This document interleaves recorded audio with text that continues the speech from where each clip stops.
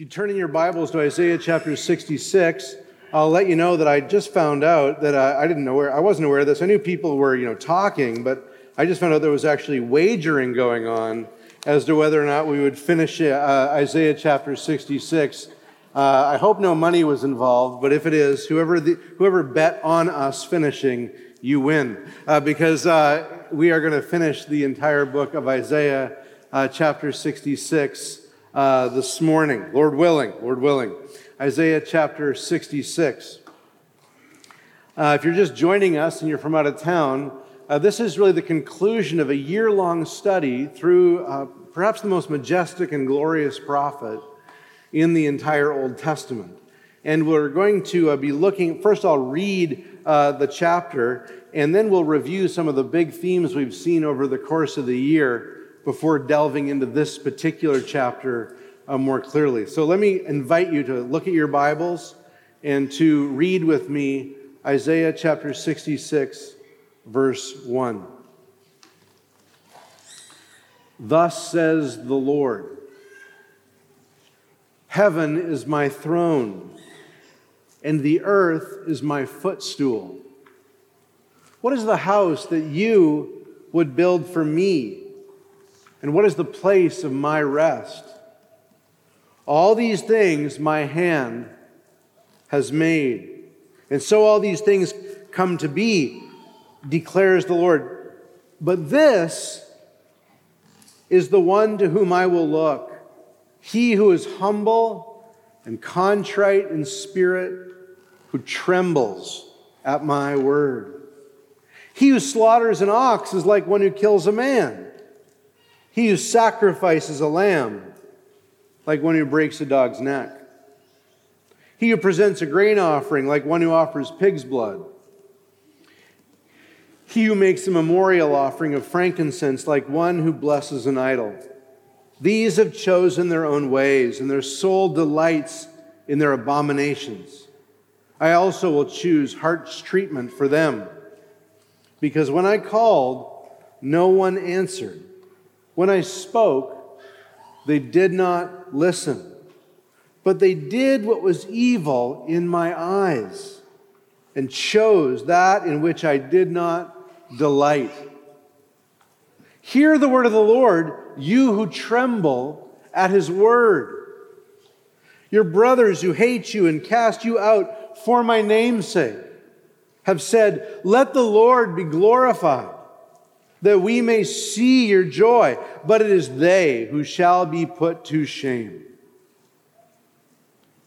The sound of an uproar from the city, the sound from the temple, the sound of the Lord, rendering recompense to his enemies. Before she was in labor, she gave birth. Before her pain came upon her, she delivered a son. Who has heard of such a thing? Who has seen such a thing? Shall a land be born in one day? Shall a nation be brought forth in one moment? For as soon as Zion was in labor, she brought forth her children. Shall I bring to the point of birth and not cause to bring forth, says the Lord? Shall I, who caused to bring forth, shut the womb, says the Lord? Your God, says your God. Rejoice with Jerusalem and be glad for her. All you who love her, rejoice with her and joy, all you who mourn over her, that you may nurse and be satisfied from her consoling breast, that you may drink deeply with delight from her glorious abundance. For thus says the Lord, behold, I will extend peace to her like a river, and the glory of the nations like an overflowing stream.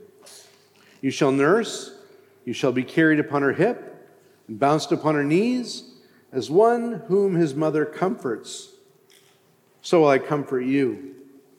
You shall be comforted in Jerusalem.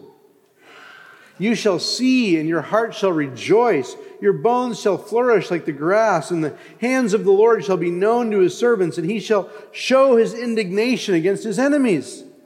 For behold, the Lord will come in fire, and his chariots like the whirlwind.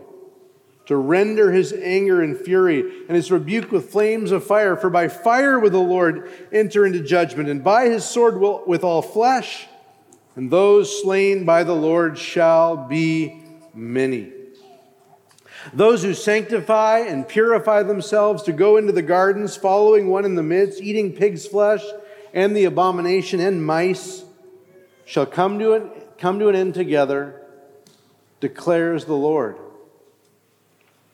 For I know their works and their thoughts, and the time is coming to gather all nations and tongues. And they shall come and shall see my glory, and I will set a sign among them, and from them I will send survivors to the nations, to Tarshish, Pul, and Lud, who draw the bow, to Tubal and Javan, to the coastlands far away, that have not heard my fame or seen my glory, and they shall declare my glory among the nations. And they shall bring all your brothers from all the nations as an offering to the Lord on horses and in chariots and in litters and on mules and on dromedaries to my holy mountain Jerusalem, says the Lord. Just as the Israelites bring their grain offering in a clean vessel to the house of the Lord, and some of them also I will take for priests and for Levites, says the Lord. For as the new heavens and the new earth that I make shall remain before me, says the Lord, so shall your offspring and your name remain. From new moon to new moon and from Sabbath to Sabbath, all flesh shall come to worship before me, declares the Lord. And they shall go out and look on the dead bodies of the men who have rebelled against me. For their worm shall not die, their fire shall not be quenched, and they shall be an abhorrence to all flesh. Amen. Let's pray. Lord, I beg you to let me deal with the souls of the people that I love and you love more. Lord God, that we might come and actually encounter your word, that we might tremble before it, that you might wake us up out of our slumber. And Lord, there are a million pains in this room, a million temptations, a million sins. There is even hardness of heart in some. Would you please come by your grace and give this people, Emmanuel, mercy from the throne. Lord, we need to see you. We beg you to open our eyes that we might see wonderful things in your word. Pray this in Christ's name. And all God's people said, amen. Well, I've been asked, at least on one occasion, would there be a review of the entire book of Isaiah? And the answer is basically yes and no. It's no, there won't be an entire sermon where we just spend the whole time reviewing all that we've learned in Isaiah. But the answer is yes, in the sense that Isaiah chapter 66 really touches on and points out and really even develops many of the key themes that we've seen all the way through this book. Isaiah 66 brings up again the things that we've been seeing since the first week in January last year. Let me list off 6 of them, I believe, that might help you just remember the entire book and maybe call to mind some of the things that God has been trying to teach us over the course of the last year. The first thing that Isaiah has been trying to communicate to us, and I feel this immense burden that we need to know even more, is he has been trying to portray to us the greatness of God. I remember years ago hearing Alistair Begg in a sermon say, Jesus Christ is not your buddy. He's your Lord. And that is very much Isaiah's burden. To communicate a God who is high and lifted up. Not a God who's just your friend next door, but actually a God who transcends and is above every problem you may have. He is not our equal. Yes, he became man in Christ, but it was he who became man in Christ. fully God and fully man.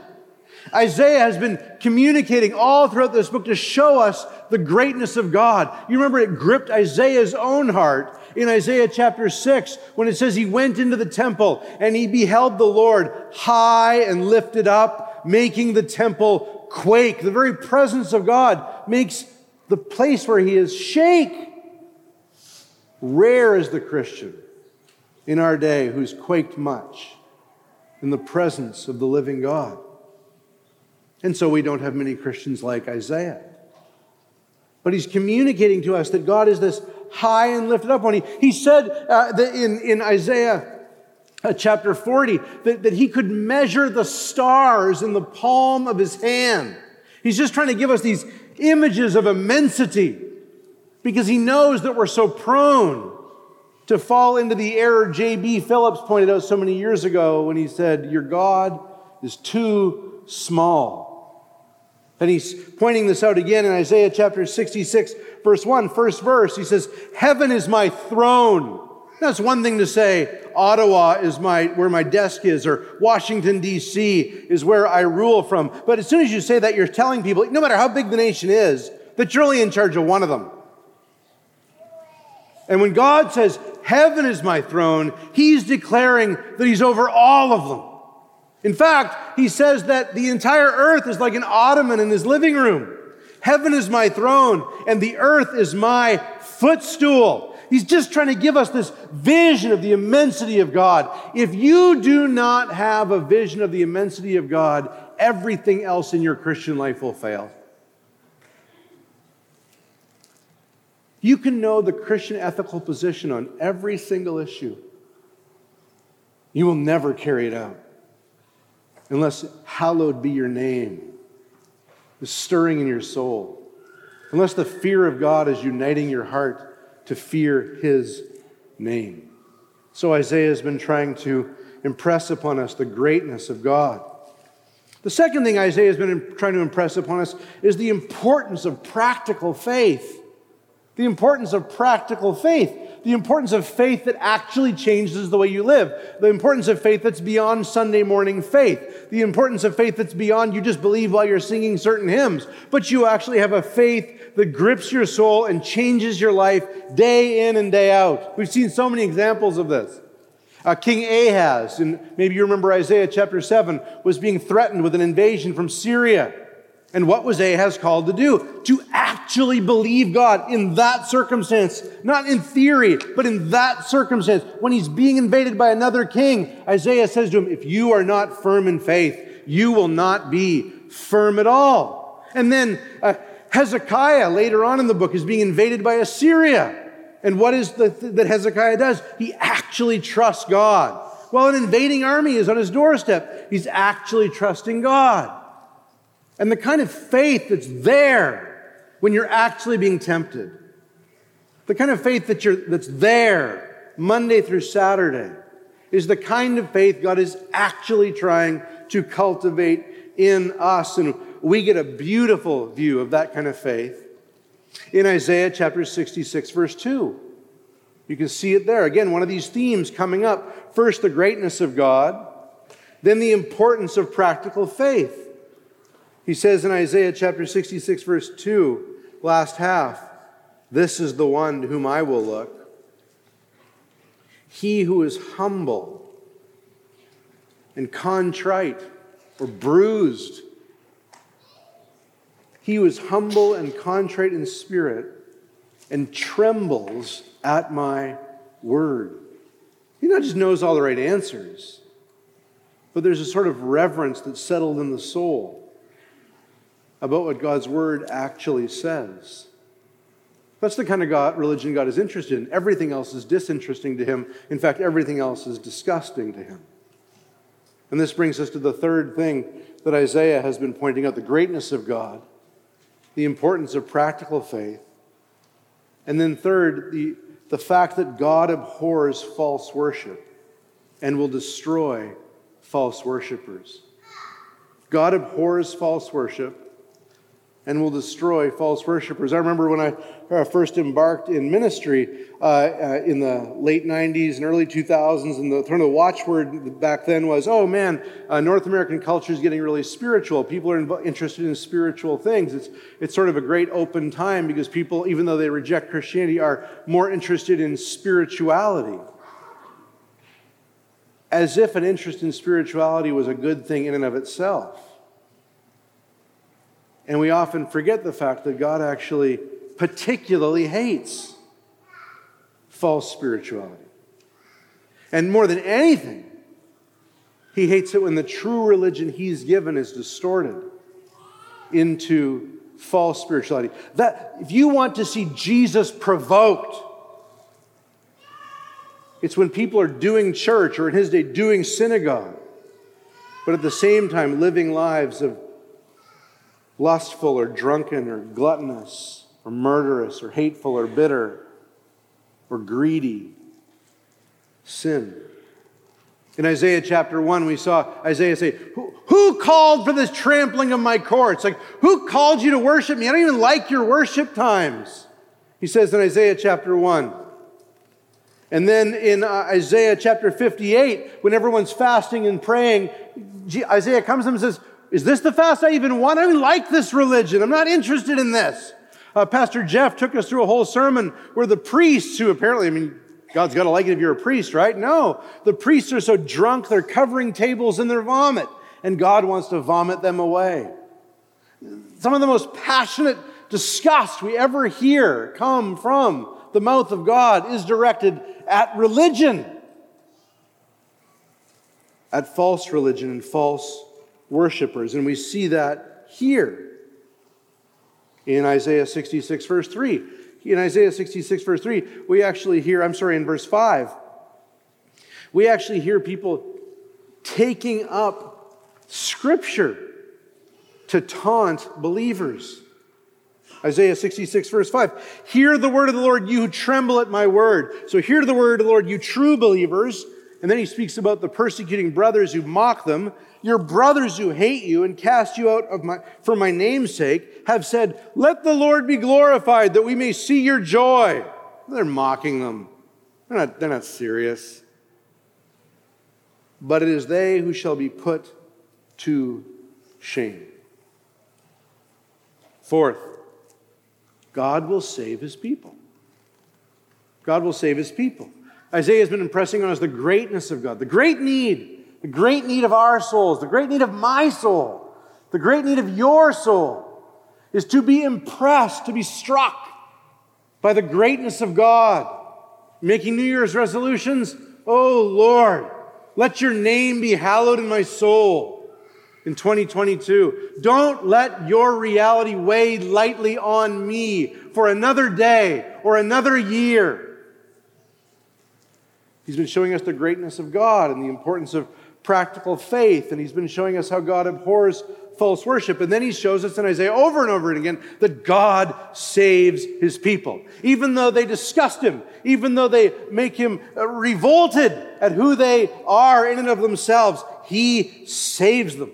Over and over in Isaiah, there's little salvations. King Ahaz gets saved from the Syrian army. King Hezekiah gets saved from Assyria. The people who are sent into Babylon will be saved from the Babylonian captivity.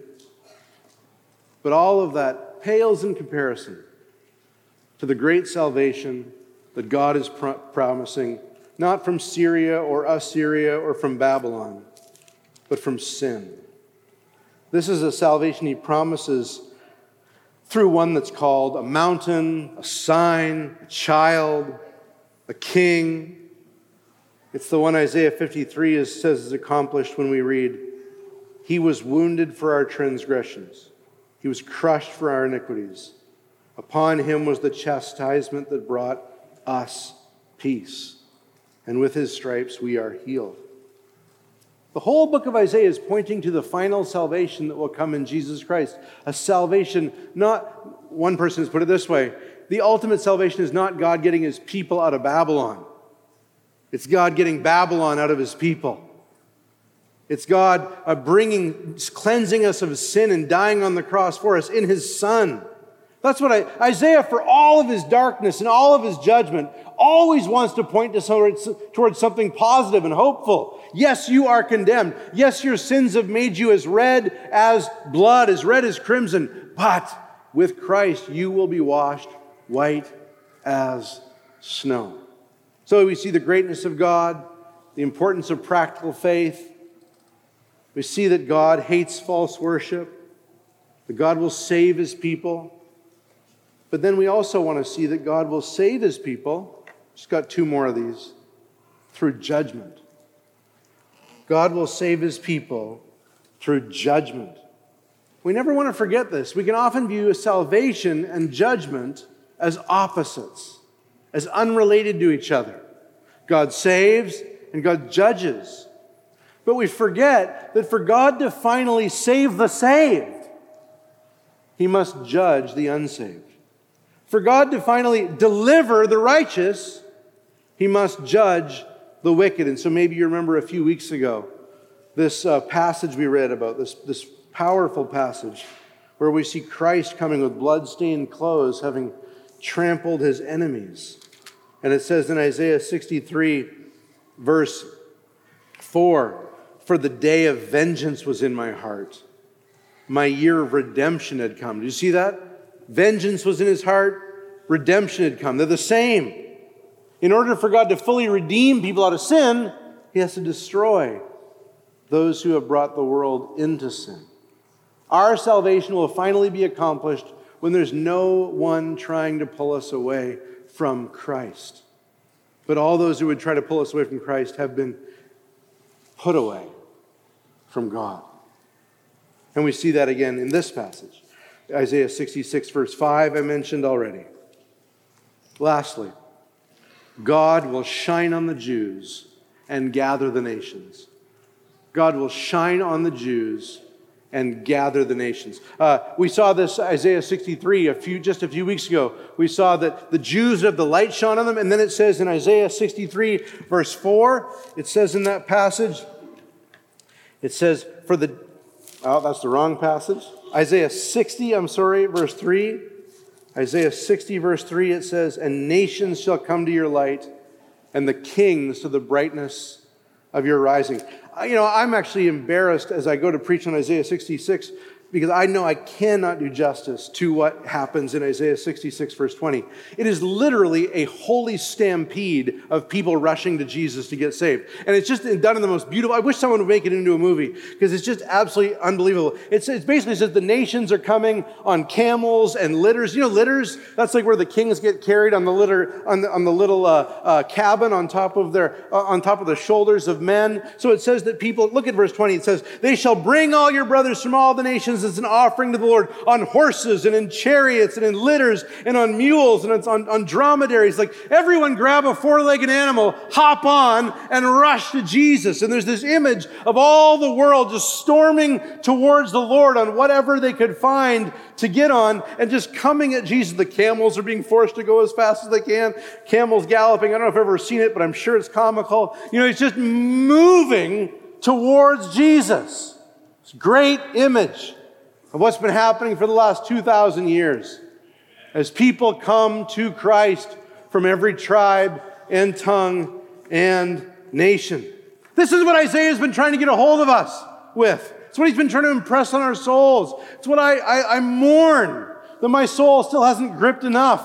And I want to invite you to join with me and pray that God would bring these things more home to our hearts. We serve a great God, high and lofty, who inspires a practical faith that changes the whole week, the whole life. He hates it when people stay religious and they disobey him in their regular and everyday lives. This God who hates disobedience saves a people. And not only saves a people, but saves them through judgment. First taking away their judgment and then executing judgment, so that the world is cleansed of all sin. And this God isn't just content to have a few people saved. He's going to reveal his glory with such magnetic power that everyone near a mule, a camel, a car, planes, trains, and automobiles will get on board and rush towards God in Christ to worship him forever and ever. Now this passage, Isaiah 66, is a marvelous bringing together of all of these themes.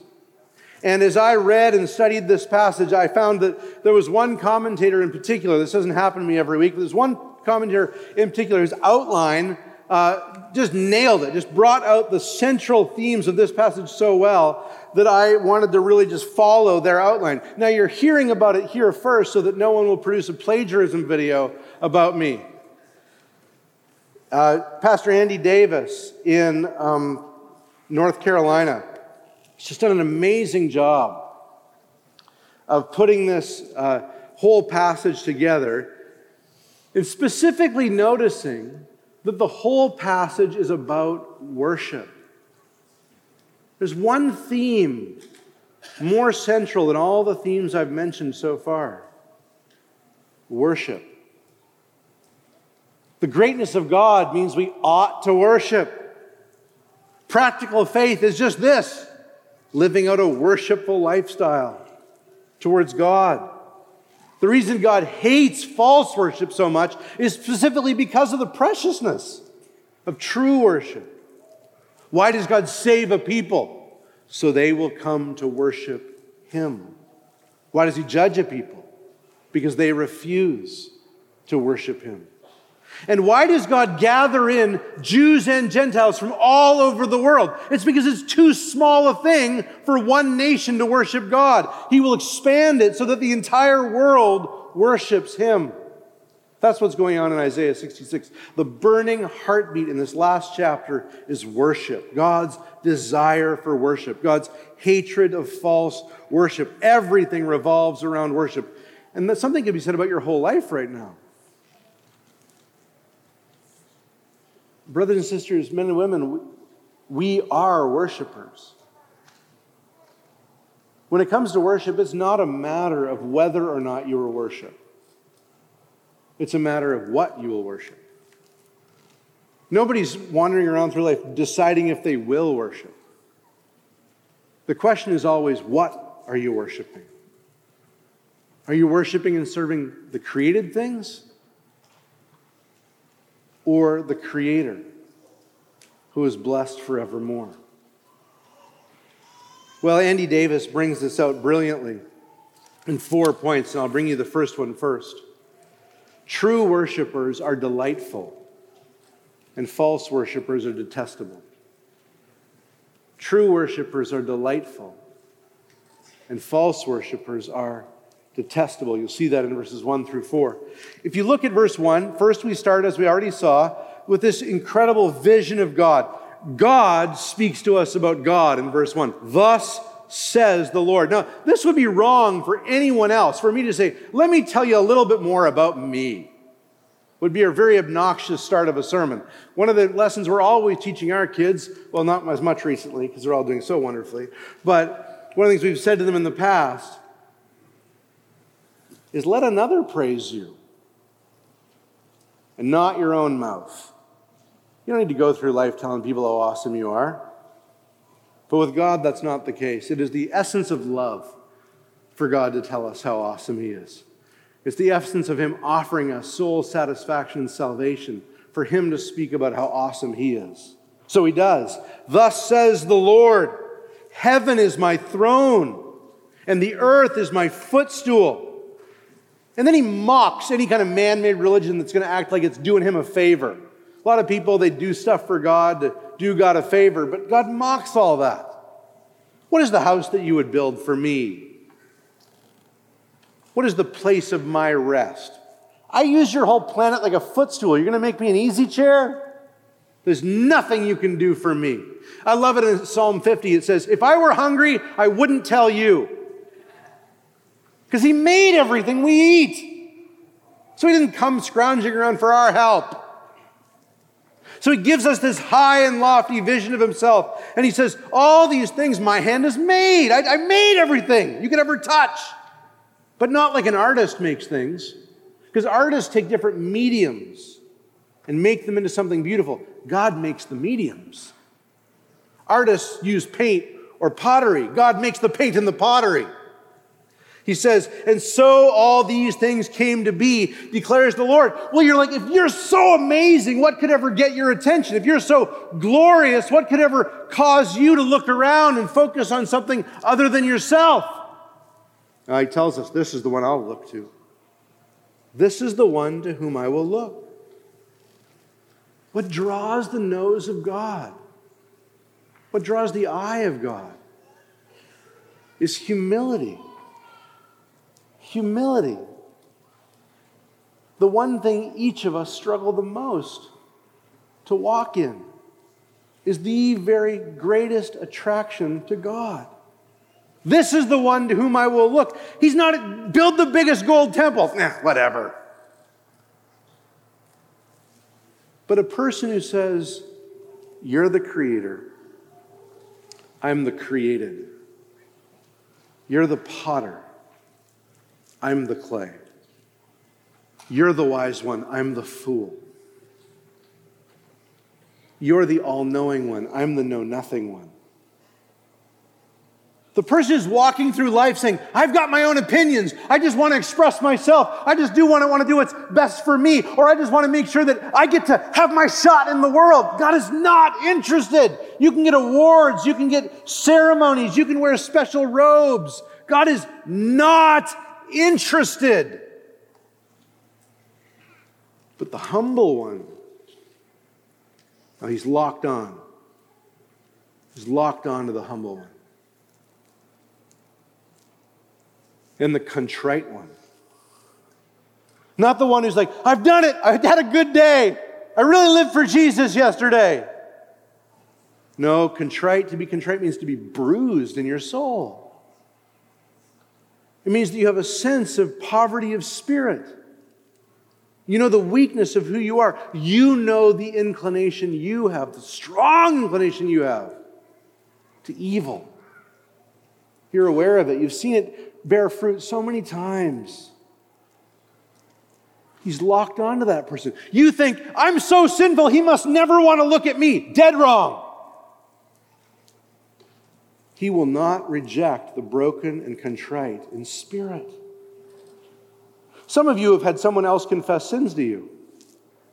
And the message you sent them when they confessed sins to you was, get away from me, you sinner.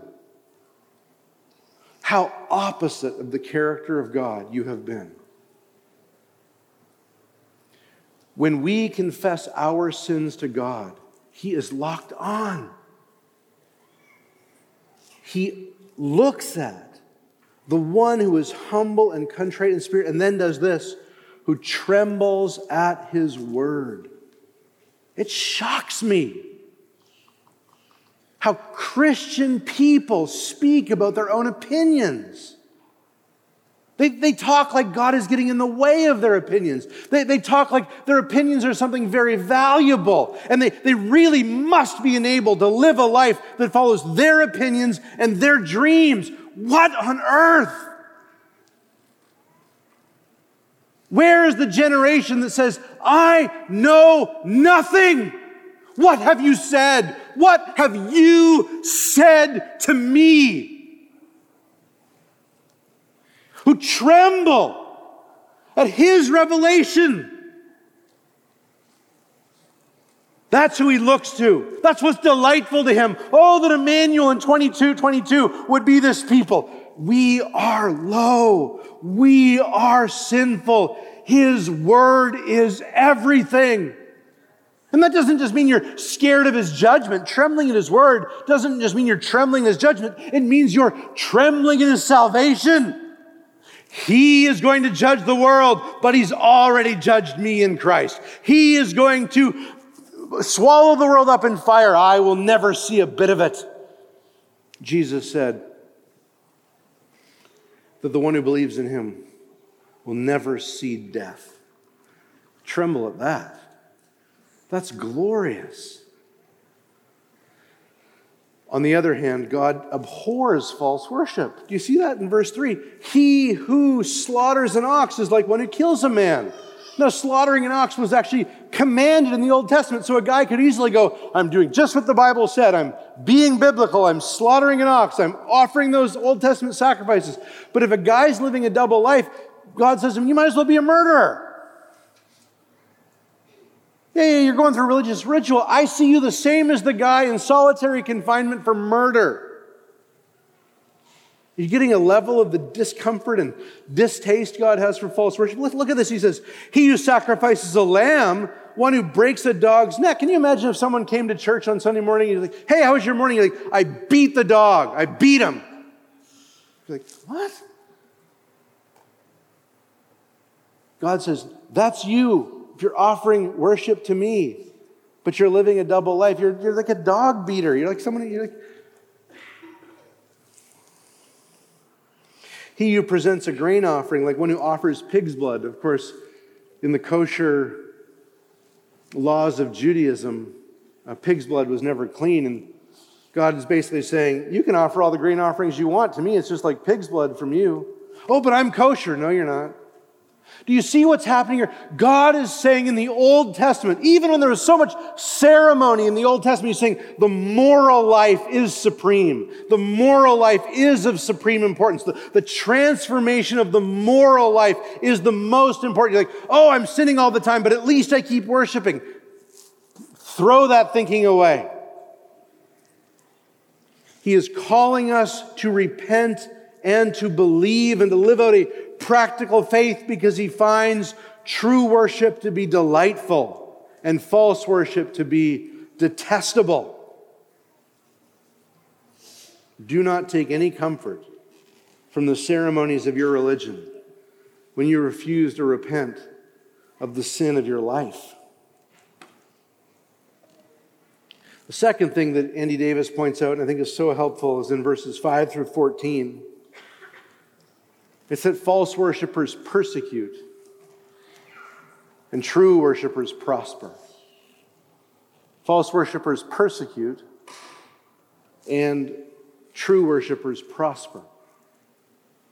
You see the false worshipers persecuting in verse 5, and it actually comes to us as a comfort to the believer. Hear the word of the Lord, you who tremble at his word. That's believers. Believers are those who tremble at his word. Hear this. And he gives them a word of comfort in the midst of their persecutions. Your brothers who hate you and cast you out for my name's sake have said, let the Lord be glorified, that we may see your joy. Yeah, you holy rollers, let the Lord be glorified, that we may see your joy. But it is they, God says, who shall be put to shame. There have been people in every age who mock the very word of God, the word we tremble at. They mock. We see beautiful paths of righteousness. They tell us we're getting ethics from the wrong side of history. We see a glorious promise of a new heaven and new earth. We're told it's taking a long time. You sure he's really going to show up? Please. The patterns of parenting that were given in God's word that look to us like they would produce such good fruit, we're told they're abusive. And of course, there is such a thing as abuse, but Christian discipline isn't it.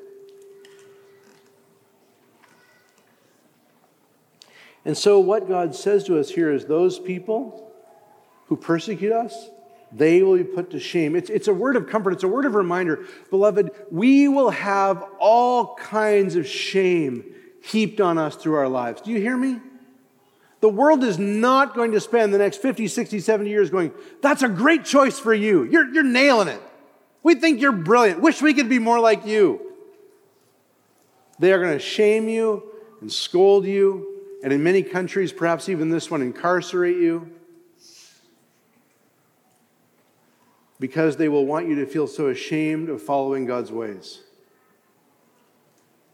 And you need to be warned so that you will feel no shame, but so that you will have a clear conscience each night when you lay your head on a pillow, that you have followed his ways.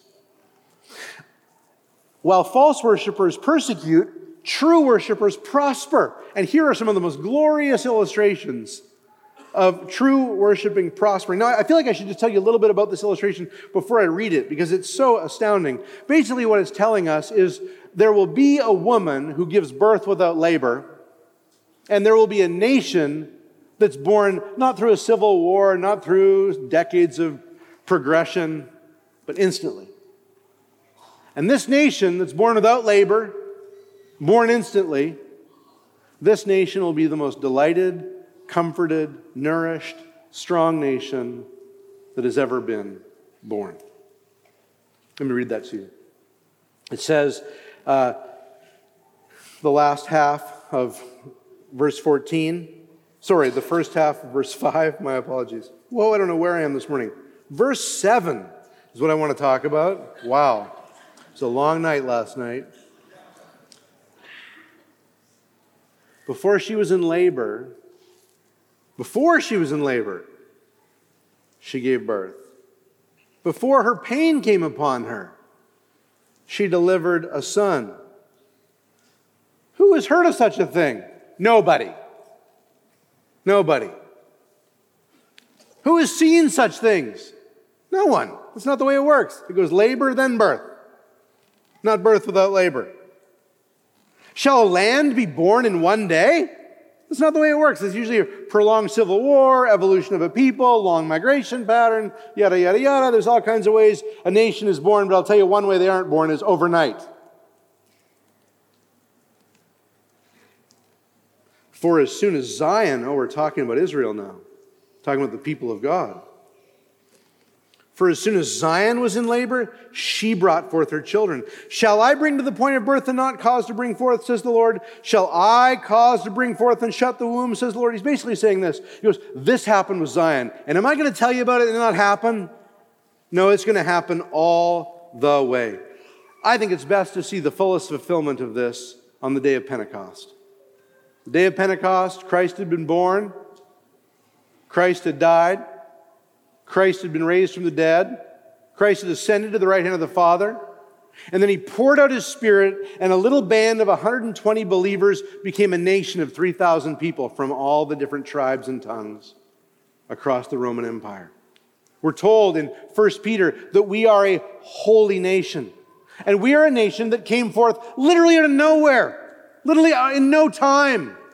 And it's actually what happens to every individual believer too. It's not that you work and then get saved. It's that without labor at all, life comes. And all of a sudden, there you are alive.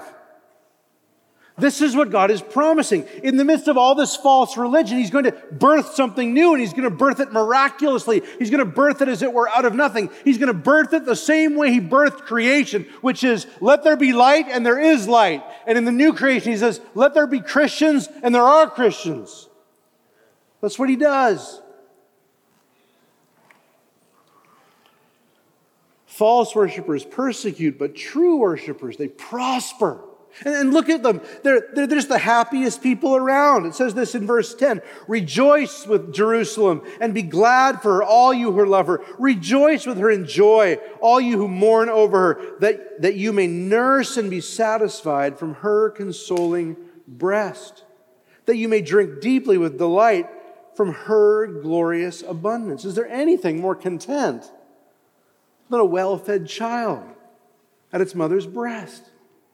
And here, the Bible is telling us that's the state the church ought to be in. Drinking deeply of all of God's truths. But I'm guilty. Drink the doctrine of justification. But my life feels chaotic. Drink the doctrine of God's providence, that He rules over everything. It's just a constant feeding for our souls. God has set things up that were born out of nowhere and then fed like the most tenderly cared for children.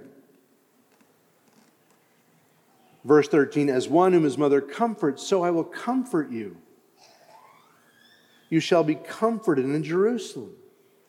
You shall see, and your heart shall rejoice. Even this morning, we prayed for our sister whose mother has died. We've seen in this congregation people lose children, people lose spouses, people lose parents. And what do? We announce the great death-overcoming work of Jesus Christ. And we do not mourn as those who have no hope. What is that? It's all God feeding you from Jerusalem, your mother. It's all God feeding you as part of this nation that He's made you a part of.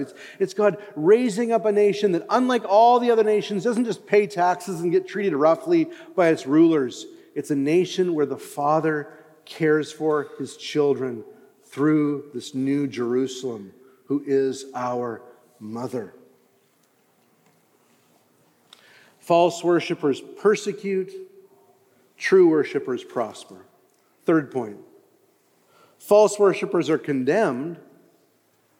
True worshipers are commissioned. False worshipers are condemned. True worshipers are commissioned. And you can see that in the last half of verse 14. This time I'm right. The last half of verse 14, all the way to verse 21. False worshipers are condemned. True worshipers are commissioned.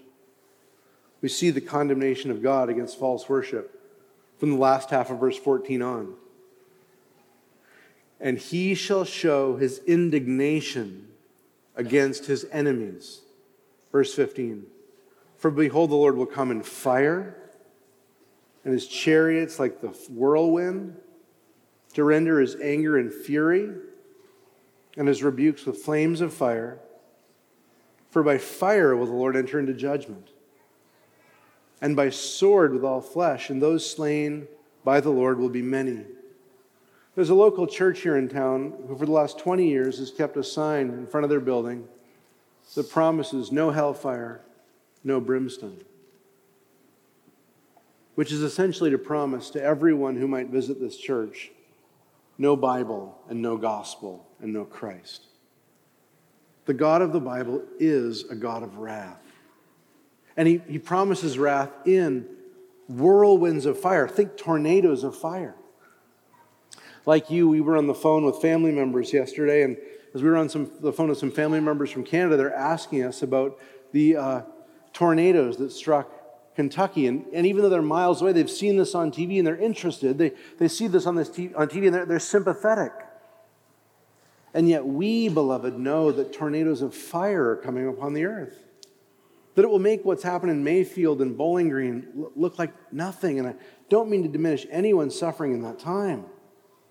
But we believe and know that literally winds of fire will sweep the planet and just knock every house down, not most houses down. And it won't even leave rubble. It will consume rubble. How much more ought our interest be piqued? And our sympathies be awakened. You know that every one of your friends and family and neighbors who do not know Christ will definitely face a future far worse than anything unleashed on Mayfield. You know that. And what zeal ought it to add to our sharing the gospel? I mean, if I knew that if I was walking down the streets of Mayfield a few hours before the tornadoes, and I knew that in a moment these homes would be gone, wouldn't I say something? And you know this about the whole peoples of the earth, that more than just wind is coming, but wind with fire. Now, on top of that, not only will false worshipers be condemned, but in the midst of all this false worship being condemned, true worshipers are commissioned. They are sent out. They literally pressed out to go and bring the ungodly in. It's amazing. It's one thing. We don't just say as Christians, wrath is coming upon the world. We say, wrath is coming upon the world, and we get to go out and tell people about the way to be delivered from it.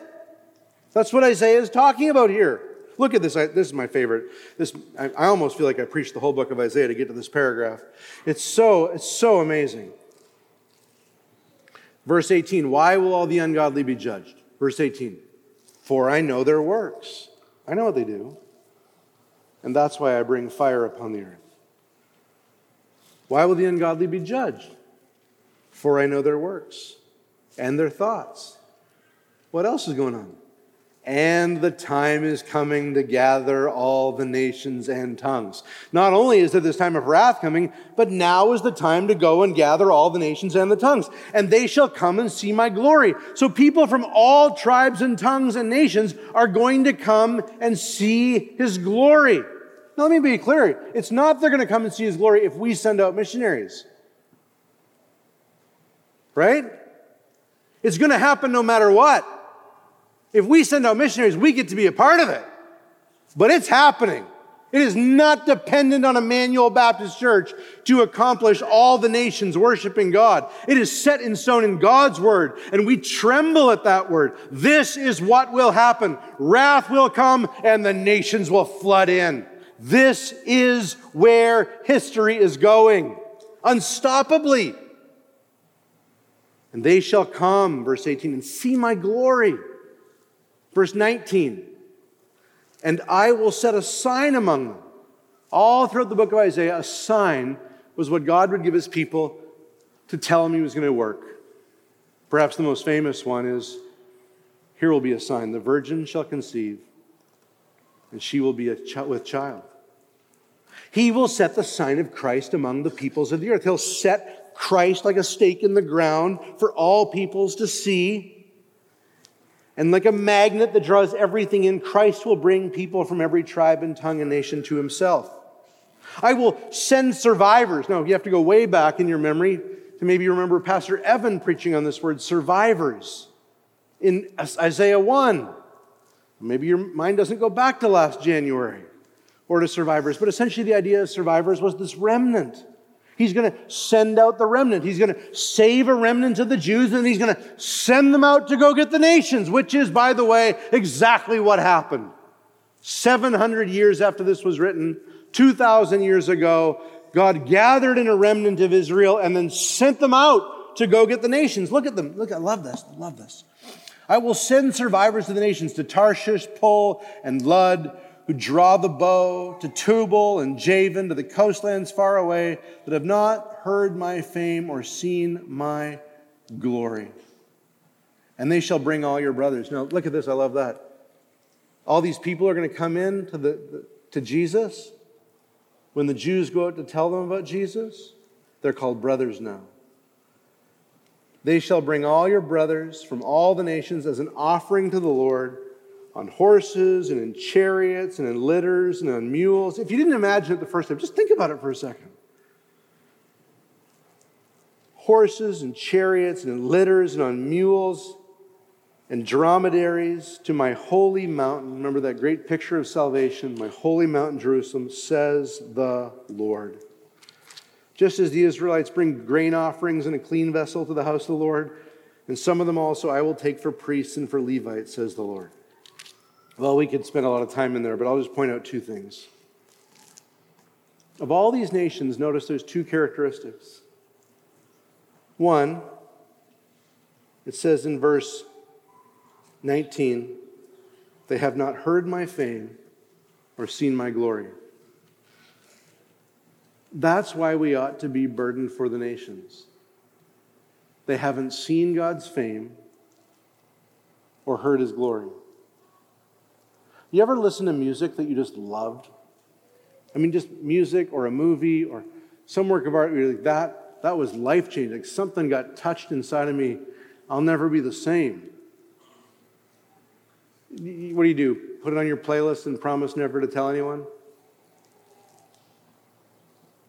No, there's an impulse in our soul, and more than one person pointed this out, but there's an impulse in our soul. When we see something beautiful, we've got to share it.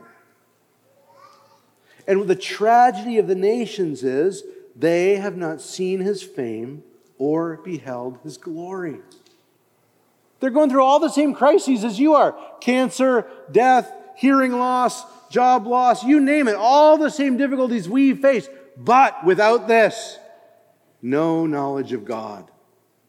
No awareness of his glory. Nothing to sweeten life. No life to explain life. Nothing to take away their guilt. Just all the hardships of being in a sinful world without any of the consoling glory that comes from knowing Christ. That's why we want to go. That's why we want to send. And then notice this other feature of these nations, especially one of them. It says this, that he'll send the gospel to Tarshish and Pul and Lud who draw the bow. What a weird thing to mention. Oh, by the way, one of these countries you go to will draw the bow. What's that? Well, it's a reminder that the nations we go to won't all swing open their doors wide and give us hearty handshakes and approval for coming. Often, like Jim Elliot, you'll be met by the end of the spear. But they won't stop coming. You keep going, they won't stop coming. They'll get on camels, they'll get on dromedaries, they'll get on some of those three-wheeled taxis that Lisa was showing us. They'll get in cars and buses. They'll do anything to get to hear about this Christ. False worshipers are condemned. True worshipers are commissioned. We'll leave Isaiah with this last point. True worshipers live eternally. False worshipers eternally die. Anyone feel tired this morning? What's wrong with you? I'm exhausted. Anyone feel tired this morning? Yeah. There's coming a day where you won't, ever again. It won't matter how busy the day before was. Like every day will be more invigorating than the one before. Like, that was great, let's do it again and more. True worshipers eternally live. False worshipers eternally die. Look at verse 22. For as the new heavens and the new earth that I make shall remain before me, says the Lord, so shall your offspring and your name remain. It's a comparison, right? As the new heavens and the earth that I make, as these are going to be eternal, as these new heavens and earth are going to be eternal, so will your offspring and your name remain. All the children of God, all the children born of God, all the children born into the New Jerusalem, all those who've been baptized in the name of the Father, the Son, and the Holy Spirit, they will last as long as the new heavens and the new earth. Let me ask you this. How long do you expect the new heavens and the new earth to last? Forever. For as the new heavens and the new earth shall remain before me, says the Lord, so shall your offspring and your name remain. In this life, we wrestle with so much futility. The older we get, we start asking, is there any point in me learning that? Because I won't get to use it very long. But in heaven, our life, our name will last as long as the place itself, which is forever. In fact, what it basically says here is from month to month and from week to week we'll worship. Verse 23, from new moon to new moon, it's like a 28-day cycle, about once a month. From new moon to new moon, from Sabbath to Sabbath, that's week to week, all flesh shall come to worship before me, declares the Lord. Now Isaiah ends on what you could think of as a dark note. I don't think we ultimately should just think of it as a dark note, but it ends on what you could easily think of as a dark note. And that's believers, they shall go out and look on the dead bodies. It ends with believers looking out over a sea of dead bodies of the men who have rebelled against me. For their worm shall not die, their decomposition never ends. Their fire shall not be quenched, their torment never ends. And they shall be an abhorrence to all flesh. Well, let me close with this. Years ago, I was preaching through Joshua, and there's a sermon that Joshua gives at the end of his book, and he ends by condemning the people. And you're like, man, this guy should have taken a preaching class. Because he would know you don't end like that. You don't end with, you're all damned. And then I read Moses in Deuteronomy, when I was preaching through Deuteronomy, and what does Moses do at the end of Deuteronomy? He ends with a series of sermons that all pronounce the condemnation of the people he's talking to. And you think, man, Moses would have benefited from that preaching class too. But then at some point, you got to think, maybe the preaching classes would benefit from the Bible. Maybe there's something to this, because Isaiah does it as well. He ends on this note of judgment. What does it do? What does it do to end on a note of judgment? It does two things. First, it says what you and I need to hear so badly. We are not playing with God. If you do not listen to the salvation that Isaiah is announcing, you will be among the dead whose worm never dies and whose fire never comes out. This is not a joke. We are not playing. This is not just our religious tradition. This is not just helpful ethics to cultivate Western civilization. This is eternal life or eternal death at stake forever before us. And Isaiah wants to say, I've announced salvation. I've announced the Savior. But make no mistake. If you harden your heart to Him and fail to listen to Him, you will be damned. Can you imagine there are some in this room who the first time they taste assurance, it will be in hell when they are assured that there is no more hope for them. And Isaiah would put that as an end, as an exclamation mark to say, don't let that happen to you. Know salvation today. Run away from false religion and place your faith in Christ today. And He will save you to the uttermost. But there's one last reason why I think it ends this way. It's the same thing I've been preaching the last number of weeks. The reason God would march the believers out to the edge of hell and have them look out over the damned is not to spoil heaven for us. It's not to ruin our joy. It's to remind us that our salvation is complete. It's to remind us that our salvation is complete.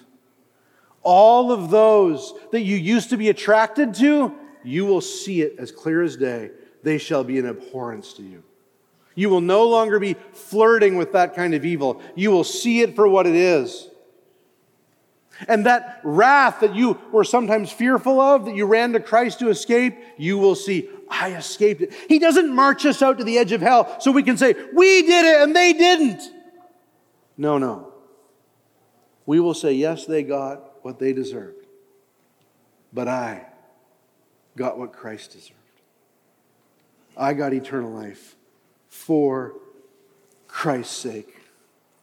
Robert Murray McCheyne, the great Puritan, a little later than the Puritans, but we could call him a Puritan. Robert Murray McCheyne wrote in a hymn about how he would only fully understand salvation once he was in heaven. Would never fully understand it this side of heaven. He said, when I stand before the throne, dressed in beauty not my own, when I see thee as thou art, love thee with unsinning heart, then, Lord, shall I fully know, not till then, how much I owe. But in another stanza, he actually sings words that help us to understand the attitude of Isaiah 66, the standing on the edge of damnation. He says, when I hear the wicked call on the rocks and hills to fall, when I see them start and shrink on the fiery deluge brink, then, Lord, shall I fully know, not till then, how much I owe. When we see those who have not experienced salvation, we will stand there and we will say, Lord, we owe every minute of heaven to you. Every minute of heaven to you. May God give us grace to praise Him even now for the salvation that we will only fully enjoy then. Father, thank you so much for your grace. Thank you so much for your kindness. Thank you so much for your help in studying and understanding something of Isaiah. Lord, there's so much all of us probably feel we could learn more. I know I do. But thank you for what you've taught us. Lord, instill in Emmanuel's heart a sense of your greatness, trembling at your word, Save us from trifling with your word. Save me from trifling with your word. Give us a great confidence in your salvation, your vindication, and your ingathering of the nations. Lord, we pray this in Jesus' name. Amen.